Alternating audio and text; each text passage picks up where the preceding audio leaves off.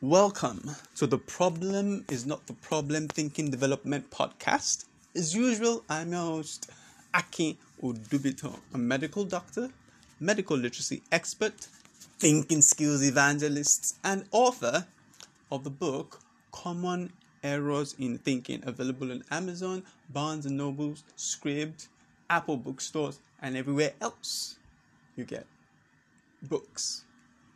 Thinking is the fundamental human resource. Change your thinking, change your world. All problems are thinking problems. All solutions are thinking solutions. If you want a better world, then better your thinking. All right? Excellent.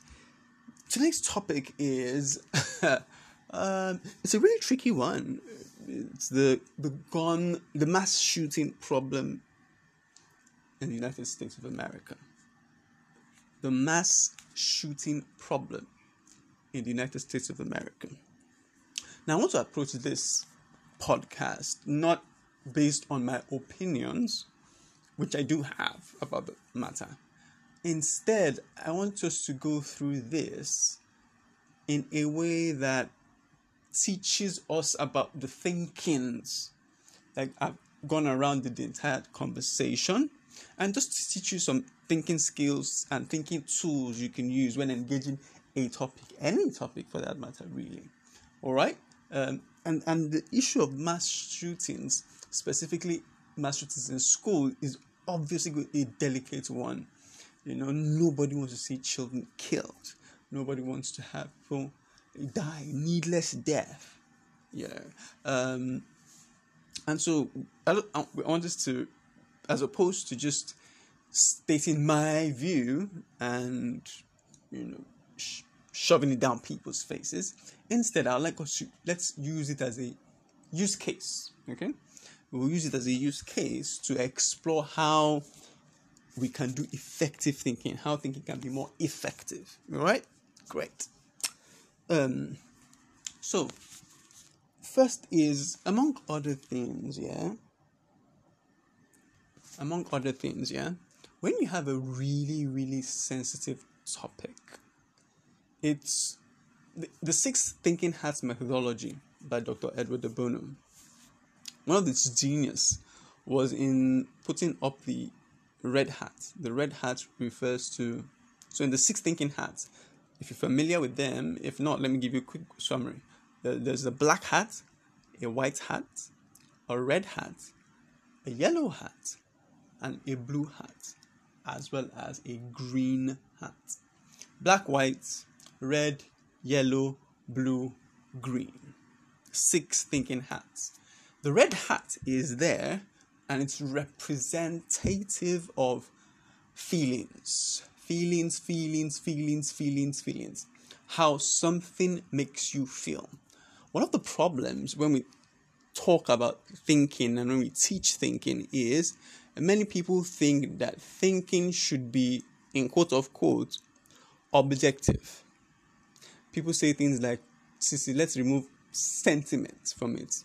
People say things like, listen, let's not get all emotional here.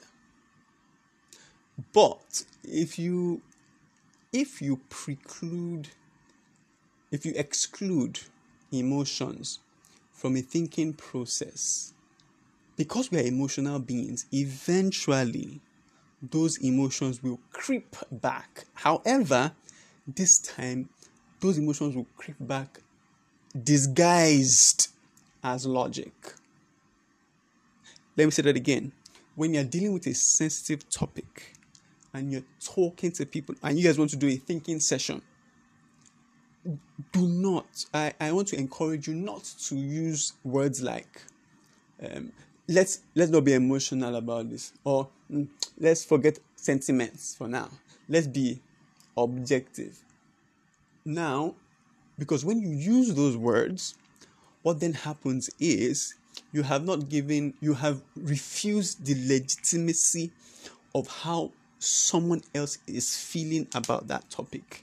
And when he feels that his feeling is no longer legitimate or acceptable to be used in that context, what then happens is that he then, because he he or she is still an emotional creature. That person will take the emotions and then disguise them as some kind of logic. And in that disguise, there will be a lot of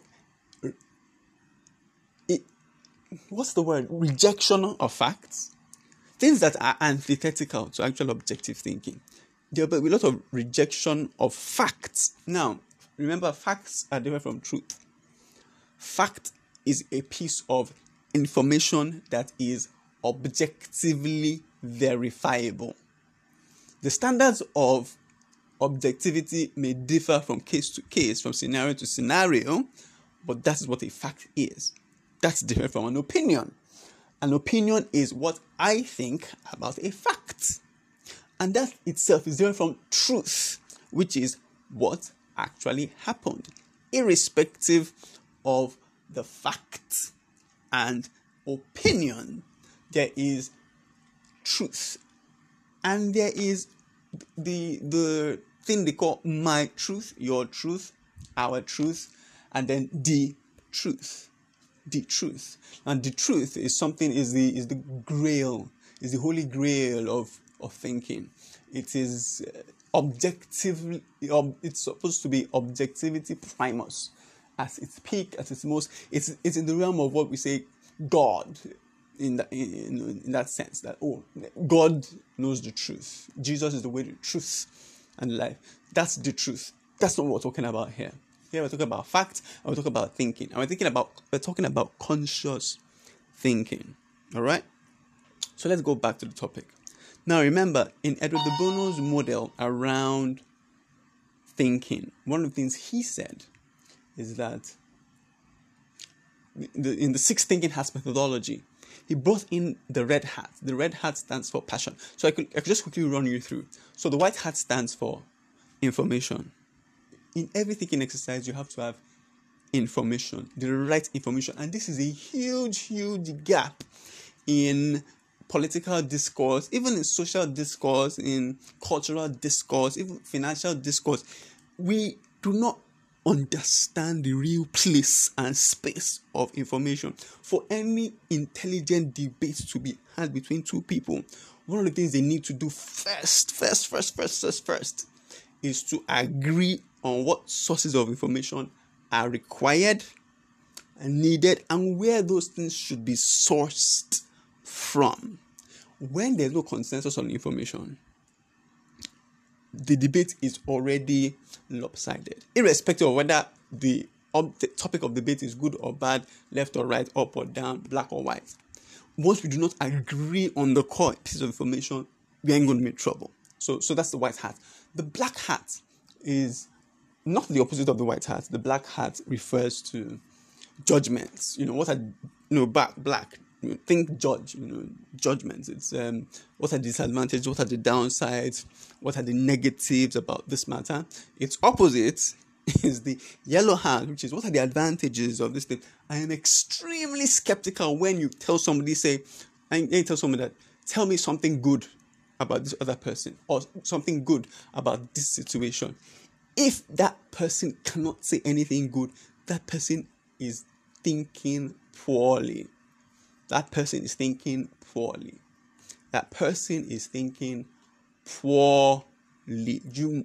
Every coin has 3 sides, but that's a different topic for a different day. All right. So white hat refers to information. Think about like a white sheet, blank piece of paper. What is there? Information. White hat. Black hat. What are the downsides? What are the disadvantages? What are the negatives? Its opposite, the yellow hat. What are the positives? What are the advantages? What are the good things? What are the upsides? Right? All right. So that's the yellow hat. The blue hat refers to, think about the sky. So it's about overview. What are we trying to achieve here? It's about setting an agenda. It's about thinking around outcomes. What do we want to get out of this thinking session, right? And then we get to the green hat. The green hat focuses on creativity, and it says, hey, how can we engage this matter creatively in ways that can utilize the best of our personal experiences, the best of our native intelligence, the best of everything we do. All right? So green hat. Excellent. Then we talk about, then comes the red hat. Now, the red hat refers to think red, think heart, think passion, think blood. Okay, the red hat is about, how does this thing feel? Does it feel good? Does it feel bad? Are people happy? Are they sad, angry, confused? And the value of that red hat is the legitimacy it gives, the permission it gives for people to feel what they feel, and for that feeling not to be discounted or discarded simply because it's a feeling. No, if we exclude feeling from our thinking, when we are thinking, even as an individual or in groups, what you have done is you've created a recipe for people now going to sneak their feelings in, because irrespective of how objective we want to be, we have emotions. And so that those emotions come and they sneak and they disguise themselves in form of logic, which then comes out as illogical. And that's why you find ordinarily very intelligent people making weird points. Making really weird points. So someone like Ben Shapiro would say, a man is a man, a woman is a woman. When you say transgender, what? And then he says, don't talk about it. But it is what it is. Or some of my really huge fans, Patrick Bet-David is a fantastic podcaster, a lovely interviewer, but I really like his balanced approach. One of the things he could do to do better is to just create that space. Every time you're having debates, every time you have that kind of discussion, create the space for the use and the place for intelligence. Let people not feel vilified that they are being emotional or sentimental about something. Yes, bring the sentiment into the room, bring it in, but give it a chair. And let it express itself. And when it's done, we can now engage better together. And that is part of what's interesting. It's part of how you should have difficult conversation. Let there be a place and a space for emotions to be recognized, accepted, even if it's not right, in quotes, or even if you don't like the emotion, in quotes. It needs to come out, and it needs to be given legitimacy. It needs to have a seat at the table, because we're emotional beings, irrespective. All right, great. Now let's go back to the topic. Now, I didn't title this as a gun safety or a gun control topic. I have kind of focused in on mass shootings in America. Mass shootings in America. Now, so in the last month or two ago, there have been like really horrific killings by people. I think the guy who did the one at Buffalo in New York is still alive. The white supremacist, racist fellow carries a gun, and then goes to kill black people, and kills a good number. And I think the weekend after that, some other chap who just turned 18, took a gun, went to school, and killed 19 students, little kids. I don't think any of them was over 10 years old. And just killed everyone, and 2 teachers as well. And that doesn't diminish. Many times the focus is on the kids, but those teachers were human beings too. They were human beings too as well. And so there is a problem. Now, it's a really, really interesting problem. So now here's one of the things that you need to learn how to do as a thinker. When a conversation comes up or a topic comes up that is within your alley, it's your kind of thing, or you have strong emotions about it, and that's not the best space to think from. Let me say that again. When you're dealing with a topic that is really dear to your heart, and you have to think about it, either as a person or in a group, the eye of the storm, the madness of the moment is not the best time and place and mental space to think about something effectively. So one of the tricks and tools we teach people about is how to create distance.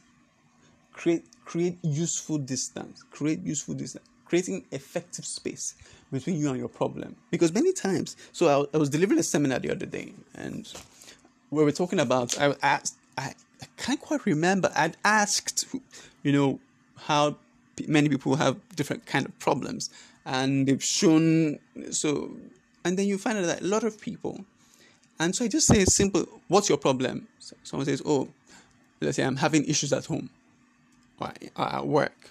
I say, okay, so if you close your eyes, how big is this problem? Is it the size of a cinema screen, or is it the size of a TV screen, or is it the size of a tablet PC? Is it the size of a phone? And how close is it to you? And what I found out many times is that, you see, many times we have problems very inside. So imagine you have a problem. So let's assume now. So let's play it a little more practically. So you are in front, when you're thinking about this mass shooting problem in American schools, in America in general, it's possible that as you're in that moment and you're seeing it, it's like you're sitting like 3 inches away from a huge TV screen. It's a big problem and it's shining bright on your face. And because of how big it is in your head, it's difficult to think around it. So one of the tricks we teach people how to do is to double the distance between you and the problem mentally. So I tell people to like point to the problem and say, this is it. Show me the size, and then the gesture with their hands. I say, okay, no problem. What I want you to do is to push that problem back at least twice the distance. Have you done that? Yes. It's easier to think about now. A little, push it even further. It's easier to think about now. Yeah, it's better. Okay, now shrink the size of the screen from like a cinema's level to TV. Yes. Is it easier to deal with? Yeah. I mean, shrink it further to that of a tablet PC. It's easier to deal with. Much better. And you need to know when to stop, because if you don't, there's a way you can even shrink it down and say, shrink it down to the size of a phone. And then the problem begins to look really, really small and not necessarily you might not necessarily give it the kind of vigor and attention. So there is an ample size, that the problem needs to be at in your mind from you for you to engage productively with that problem in a way that makes your thinking efficient. All right. So no matter the size of the problem and no matter the topic of the problem, gun violence, love, hate, relationship, war, politics, religion, faith, sickness, diseases, healthcare, education. It doesn't matter what the topic is. If the problem is too big in front of your face, you will not be able to, you will not give your best. You will not leverage the best of your intelligence, of your native intelligence, of your experiences of life, because it's too frigging close to your eyes in your mind. So what you need to do is to push the screen back, double the distance from you. Triple it if you need to, shrink it down to the best size that your mind feels is in that sweet spot where you can engage with it productively, usefully, and then emerge on the other side of it after engaging with the topic. All right. So let me recap briefly. Anytime you have to think about a difficult topic, one of the best ways to do it is to create an effective space between you and the problem in your head, such that the problem becomes more manageable, irrespective of how emotionally charged it could be for you. All right? Excellent. Now, so let's go to the mass shooting problem. So we're going to, like I said, irrespective of my opinion on the matter, let's make this a thinking exercise. All right? So when you hear the simple phrase, mass shootings in America, one of the first things you need to do, like any other problem statement, is to deconstruct the problem statement. Mass shootings in America. So quickly we go to mass. How many? And I think by their standards, about 4 people shot at, whether they were killed or not. Shootings, nobody's talking about arrows, not bows and arrows, not blowpipes. It's guns, all right? Different kinds of guns, handguns, whatever, AR-15s. Then in America, and in America, when you bring in the America part of it, you have to think about the culture of the place, and there are many other dimensions to it. So in that America element, there's the Second Amendment, the right for people to bear arms as part of a well-regulated militia. Interesting. But that's not today's topic. Yes, but the constitutional right to do that, one. Also, there's the culture itself, gun culture in America. And I hear all the time people say, we have a right to defend ourselves.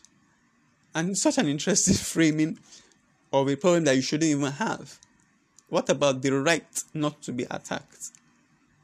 Because when you frame it like that, then taking away guns makes sense. Do I not have a right not to feel attacked? Not to be attacked by somebody wielding a weapon of war in the times of peace?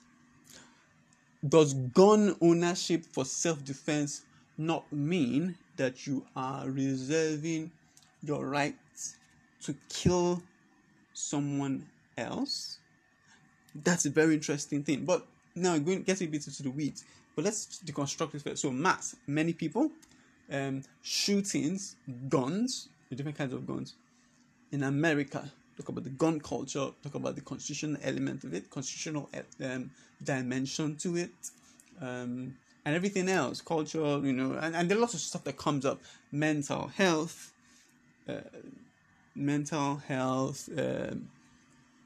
doors.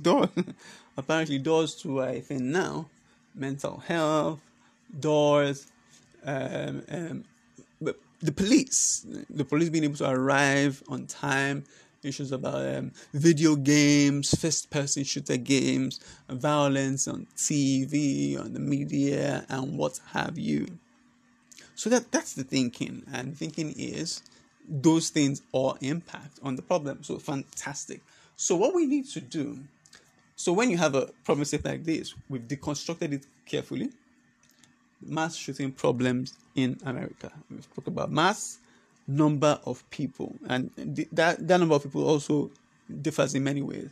That's where things like racism come in, where someone goes and shoots up a black church deliberately after doing Sunday school with them or whatever. They're just done Bible study, and then the guy finishes, gets up, and then goes, gets his gun, and kills a lot of people.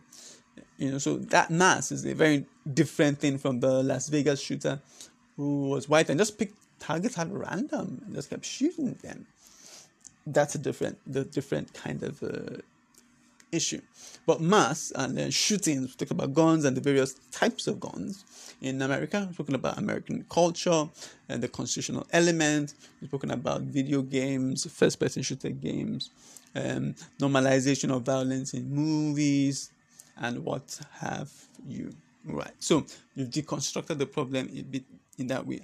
Now, what you need to do next, if you really want to solve that problem, there are many ways to go about it. But the first thing I usually like people to do is to do a root cause analysis. And so there's a thinking tool we use for defining the scope of the problem or the dimensions of a problem. It's the 5 W's and 1 H. Why, what, who, when, where, and how. All right. So that's one way, but that's not what we're talking about specifically here. But that's a really lovely tool to capture / summarize a situation for a thinking exercise. So it's useful for at the beginning of the analysis, afterwards as well. But we'll come back to that. What I really want us to focus on this time is the idea of the root cause analysis. When we use the 5 whys as a thinking tool. Now, if you're not familiar, the 5 whys is about root cause analysis, and it's really simple to use, really. So it starts with, okay, so what's the problem? The problem is ABC, whatever. And then you ask, why is that a problem? And then you say, okay, well, because of DEF. And then you say, why is that a problem? Say, because of GHI. Why? JKL. Why? And we say at least, well, let me say at most, on the average, let's say on the average, we use 5 whys. Because what then that does is, for every why you ask, you are able to you're getting closer to a root cause. However, there's a challenge in using the 5 whys as a thinking tool. And that challenge is knowing where to stop. So sometimes, especially if you're a skilled thinker, you can just ask why once, 1 or 2 whys, and you're already in your sweet spot. Extra whys after that are not going to help. We can play the why game completely all the way up until everything is God's fault, as it were. You can say, oh, why did this happen? Well, because of that.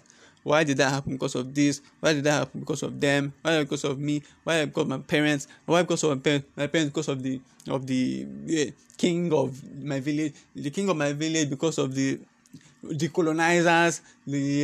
Why? Because of the aliens that came. Oh, why? Because of the dinosaurs that were wiped.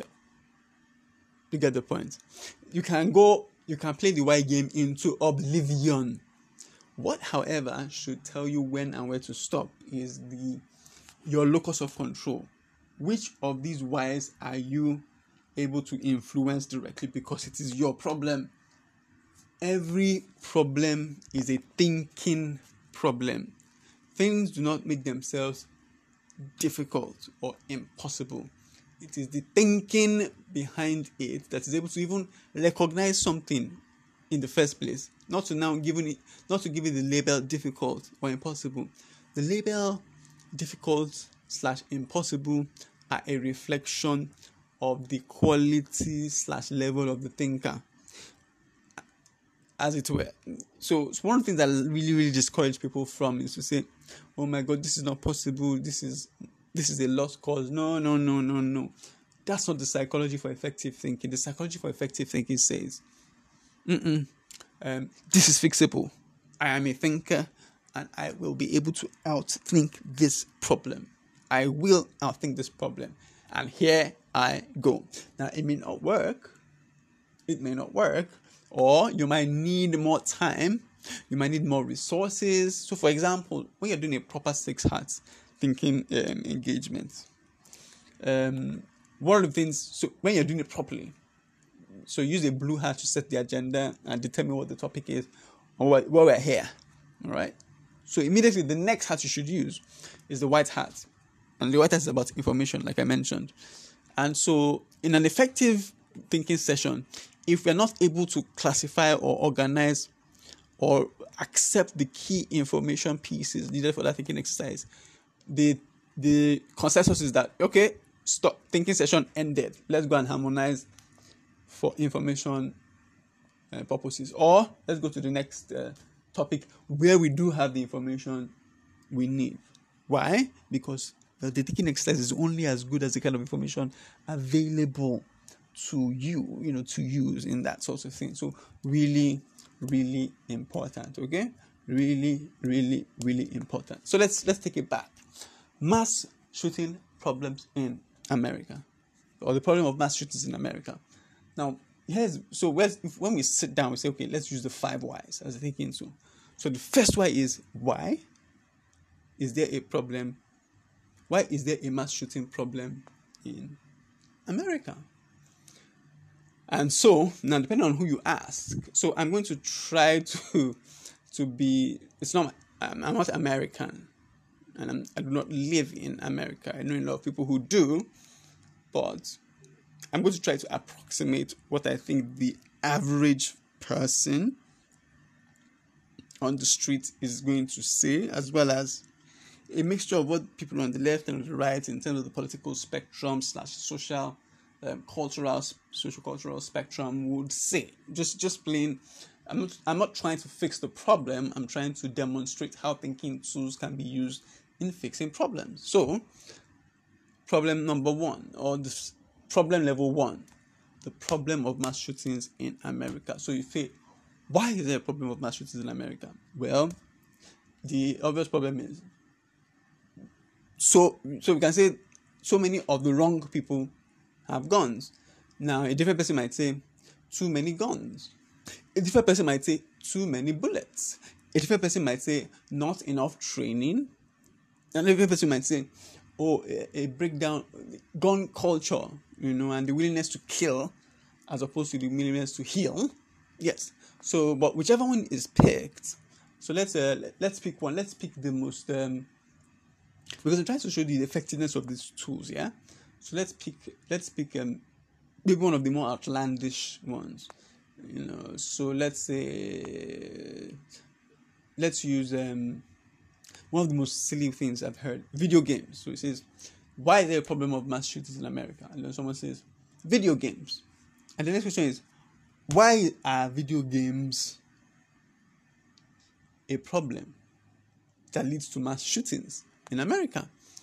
Then it goes to, well, aside the first shooter video games. And then it goes, because they're so realistic. And then you say, why? Why are they so realistic? Yeah? Then you go to, because it's being realistic desensitizes people to the real effects of their actions. Okay? And you see, so now here's where we're going. Because you see, for every level of the why you ask, you can begin to create micro solutions. For every why that you ask, you can create micro solutions. So, for example, why are there so many mass shootings in America? Because of video games. So immediately you say, do we need to regulate the kind of video games we see? That's a micro solution. It's not necessarily the answer. That's all. That's a little answer. It's not necessarily the solution, but it might be useful. Then we go. So, but why are the video games? Because they're so realistic. So when I say, they're so realistic, that then begins to say, okay, is there a way we can? How do we then address the realisticness, as it were, of the games? How do we address that? And then from there, you begin to say, then the ideas of things like media literacy become more important. And media literacy is such an interesting topic for me, particularly as a thinking skills evangelist, because the information age is the reason for a lot of the problems we have today. Or let me say it this way. The way we engage with information today, society isn't really prepared for it. There's such a thing as too much information. There's such a thing as the old guard and the gatekeepers are no longer viewed as legitimate. Sometimes rightly so, but many times unfairly so. There's so much problems around competence, cross-competence failure. So if the best doctor in the world is advising you about baking, the best doctor in the world advising you about baking is just as useful as the best baker in the world advising you about medicine. It's just not the same. The gatekeepers, those who were the custodians of what was available to the zeitgeist, what was available to people in general, those people's positions are no longer there. Anybody with an internet access can post anything. The things around credibility, how credibility was gained in the past, and how suitability was measured, the value, the quantity and quality of public discourse has changed significantly.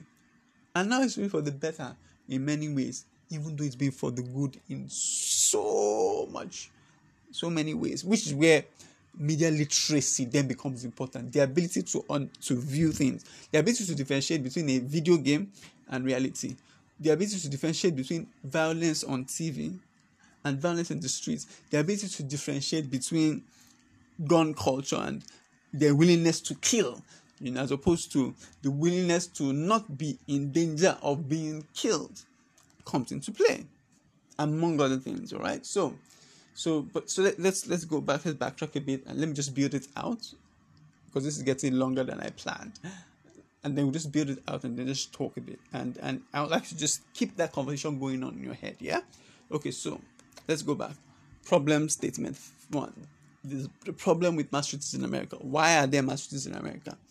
Well, because of too many realistic video games, or because of video games. And why is that a problem? Because they are too realistic. The realistic first-person shooter video games.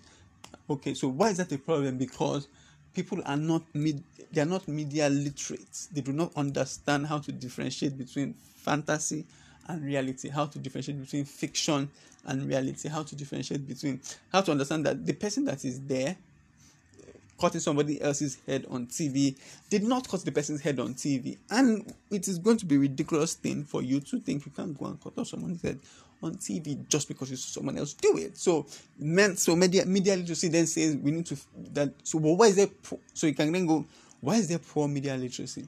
And you say because of these educational standards of the country. So and say, okay, so why are those standards poor? Excellent. Now remember, when you say media literacy, it then begins to we can fix that. We can fix it if we introduce media literacy into all schools. From maybe not kindergarten, but primary level, secondary, whatever. Media literacy courses that people should study as the same way they study math, English, science, media literacy. So one can do that. That's already a micro solution. And then you move even so. But why is so educational system? Because the educational system is poor.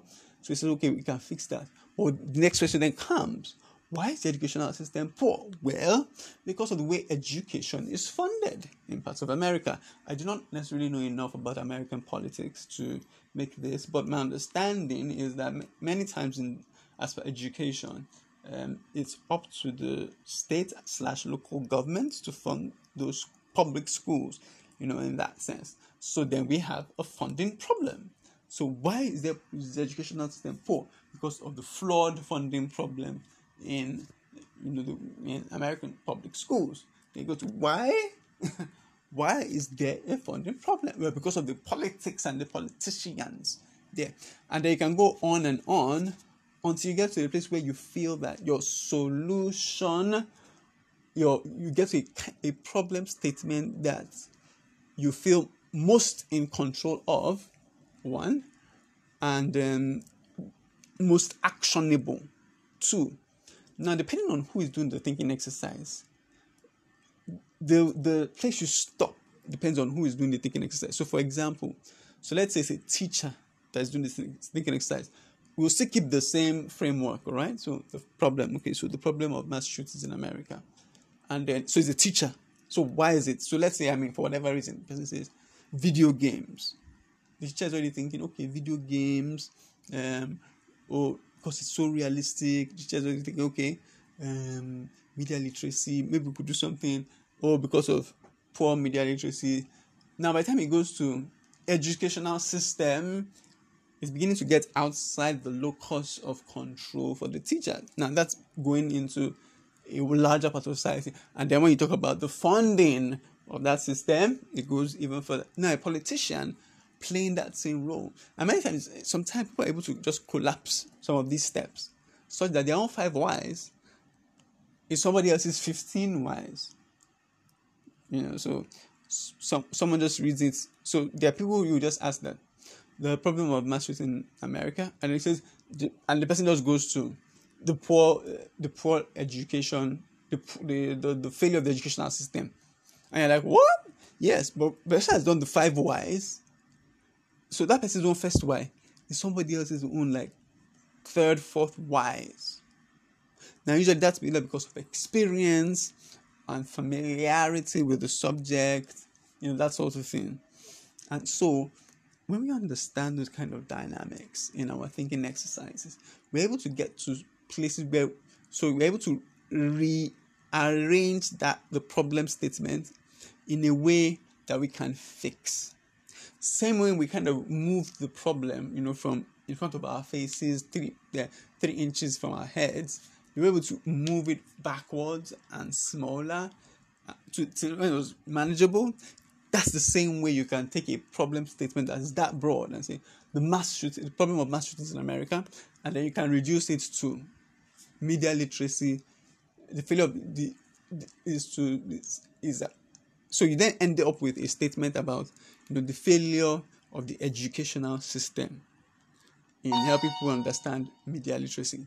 So now that's a problem. Now, so the next step in an effective thinking exercise is then to create a problem statement from this new problem. So we started with the problem of mass shootings in America. We ended with the failure of the educational system in America. All right. So we then, up to this statement now, the failure of that system, we then create a proper problem statement out of this frame, the failure of the educational system in America. Fantastic. So from here, we then sit down and create a useful, viable problem statement, which has many parts. If you're familiar with my work, you may have heard it before, or my online course. I have an online course. It's called Upthink 2.0, and it's about improving your own thinking for life at home, work, and play. Very important, powerful training. But here's a little excerpt from it. An effective problem statement has 5 parts. So the problem we've been able to call, that we're able to extract. Remember, we started from the problem of mass shootings in America, and now we are at the failure of the educational system in America, right? So they're very different things, even though they're related. But that statement, the failure of the educational system in America, is not a good problem statement. Even though it might be an accurate statement of the problem, it's not a good problem statement. A good problem statement must have 5 elements. And I help people remember those elements by the acronym PRISM. PRISM. The problem must be stated in a positive way. So don't say the failure of the educational system. It needs to be said how to improve the educational system. The problem needs to be realistic. Okay, the education system is such a wide-ranging topic, such that you can't. That's not the most effective way to say it. For the problem to be realistic, or the word is not even realistic, it's realer. For the problem to be realer, then you can go to how to improve K to 12 education. Can you see the difference?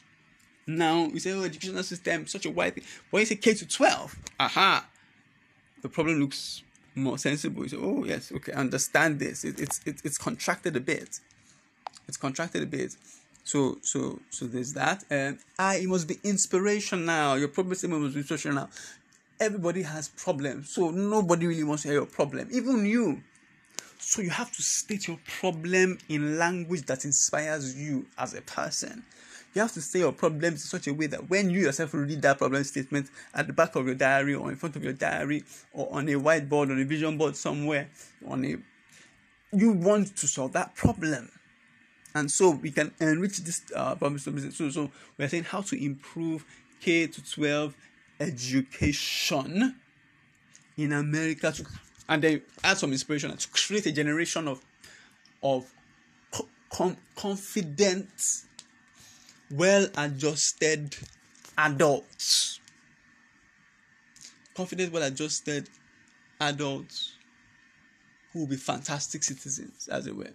By adding an inspirational element, you shift the problem itself from a problem to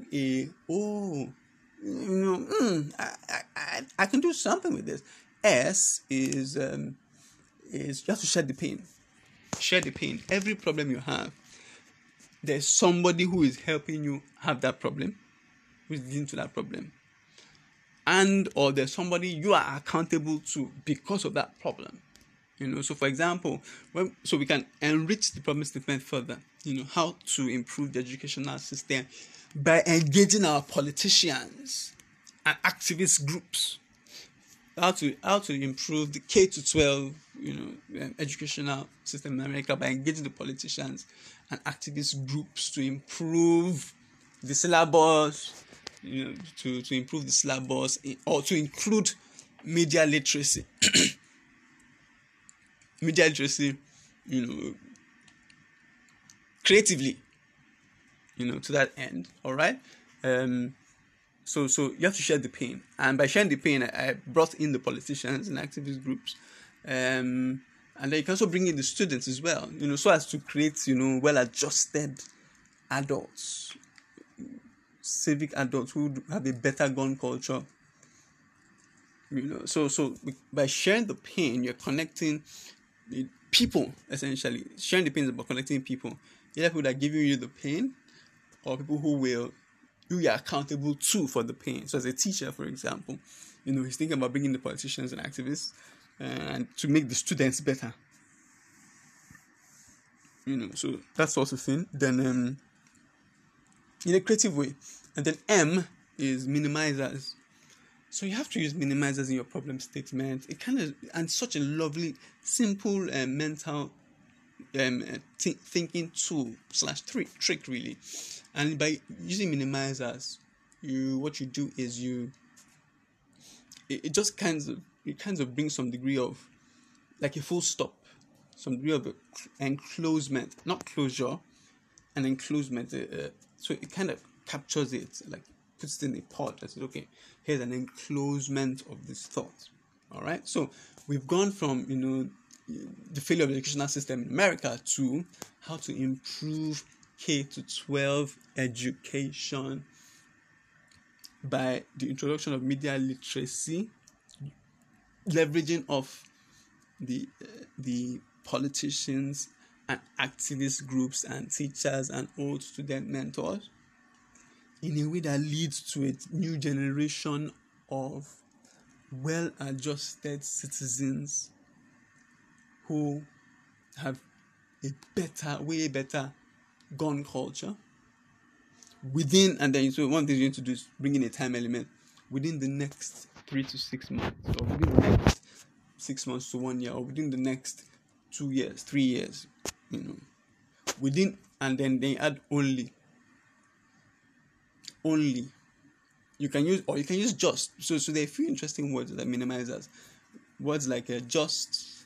So how to increase just K-12. So in your problem statement, how to improve the K-12 K-12 educational system, just using politicians and activists only, such that we are able to get a new generation of only 1 million graduates every year who will be well-adjusted and civic-minded with a far better gun culture and policy. Simply in the next. You get the picture. So by using those minimizers, there's a sense of conciseness. There's a sense of having like borders. There's a sense of being enclosed. There's a sense of completeness. There's a sense of a box into which you can put stuff in and deepen and enrich it, or take stuff out, to make it more useful, more concise, more presentable, and the like.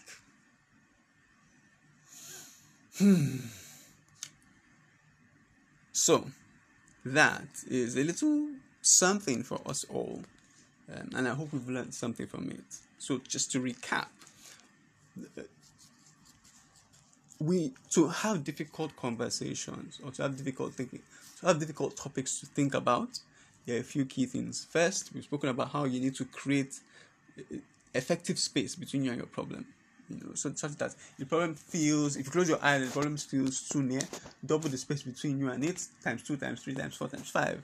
Shrink the size from style to TV style to laptop style to pod style to phone style to watch style, depending on wherever you feel most comfortable and capable to deal with the problem. There are no hard and fast rules. That's one. Two is is to do a root cause analysis for any problem. And every problem, and we spoke specifically in this case about the 5 whys that we're thinking to deconstruct any problem. So one of the things we did was we looked at the problem statement, the initial problem statement, and we said, the problem of mass shootings in America. And then from there, what we were able to do was to use the 5 whys as a thinking tool. And we ended up by playing a teacher, which is I played teacher. Different roles, different people would have a different combination of 5 whys. Yeah? All right. So we ended with the failure of the educational system in America as being the cause for mass shootings. And then we now created a more effective, a real problem statement was now created from that, which kind of summarizes as, how to improve K1 to 12 education by the introduction of media literacy, by engaging just politicians and activists within the next 6 to 3 months in a way that leads to a new generation of 1 million Americans who will be extra civic-minded, well-adjusted, with a far superior, smarter, and safer gun culture in America. Full stop. And we're able to get this interesting statement by applying the PRISM algorithm to that problem statement, to get a better problem statement, to get an effective problem statement, to get a problem statement that inspires and empowers you when you look at it, when you hear it, when you read it. So that's the goal. That's the goal. I hope you've learned something new. So think about it. At the end of this podcast, I want you to pause. I want you to think about it again. I want you to practice it. Now, you could use the mass shooting problems. You could use any other kind of problems, but explore it. Explore how to use the 5 whys as a thinking tool for a root cause analysis. Now, of course, mind you, it's really simplistic, but it's friggin' potent. Very, very potent. It will get you somewhere. It will get you somewhere because it's your problem. It's not my problem, it's your problem. And you have a vested interest in fixing it.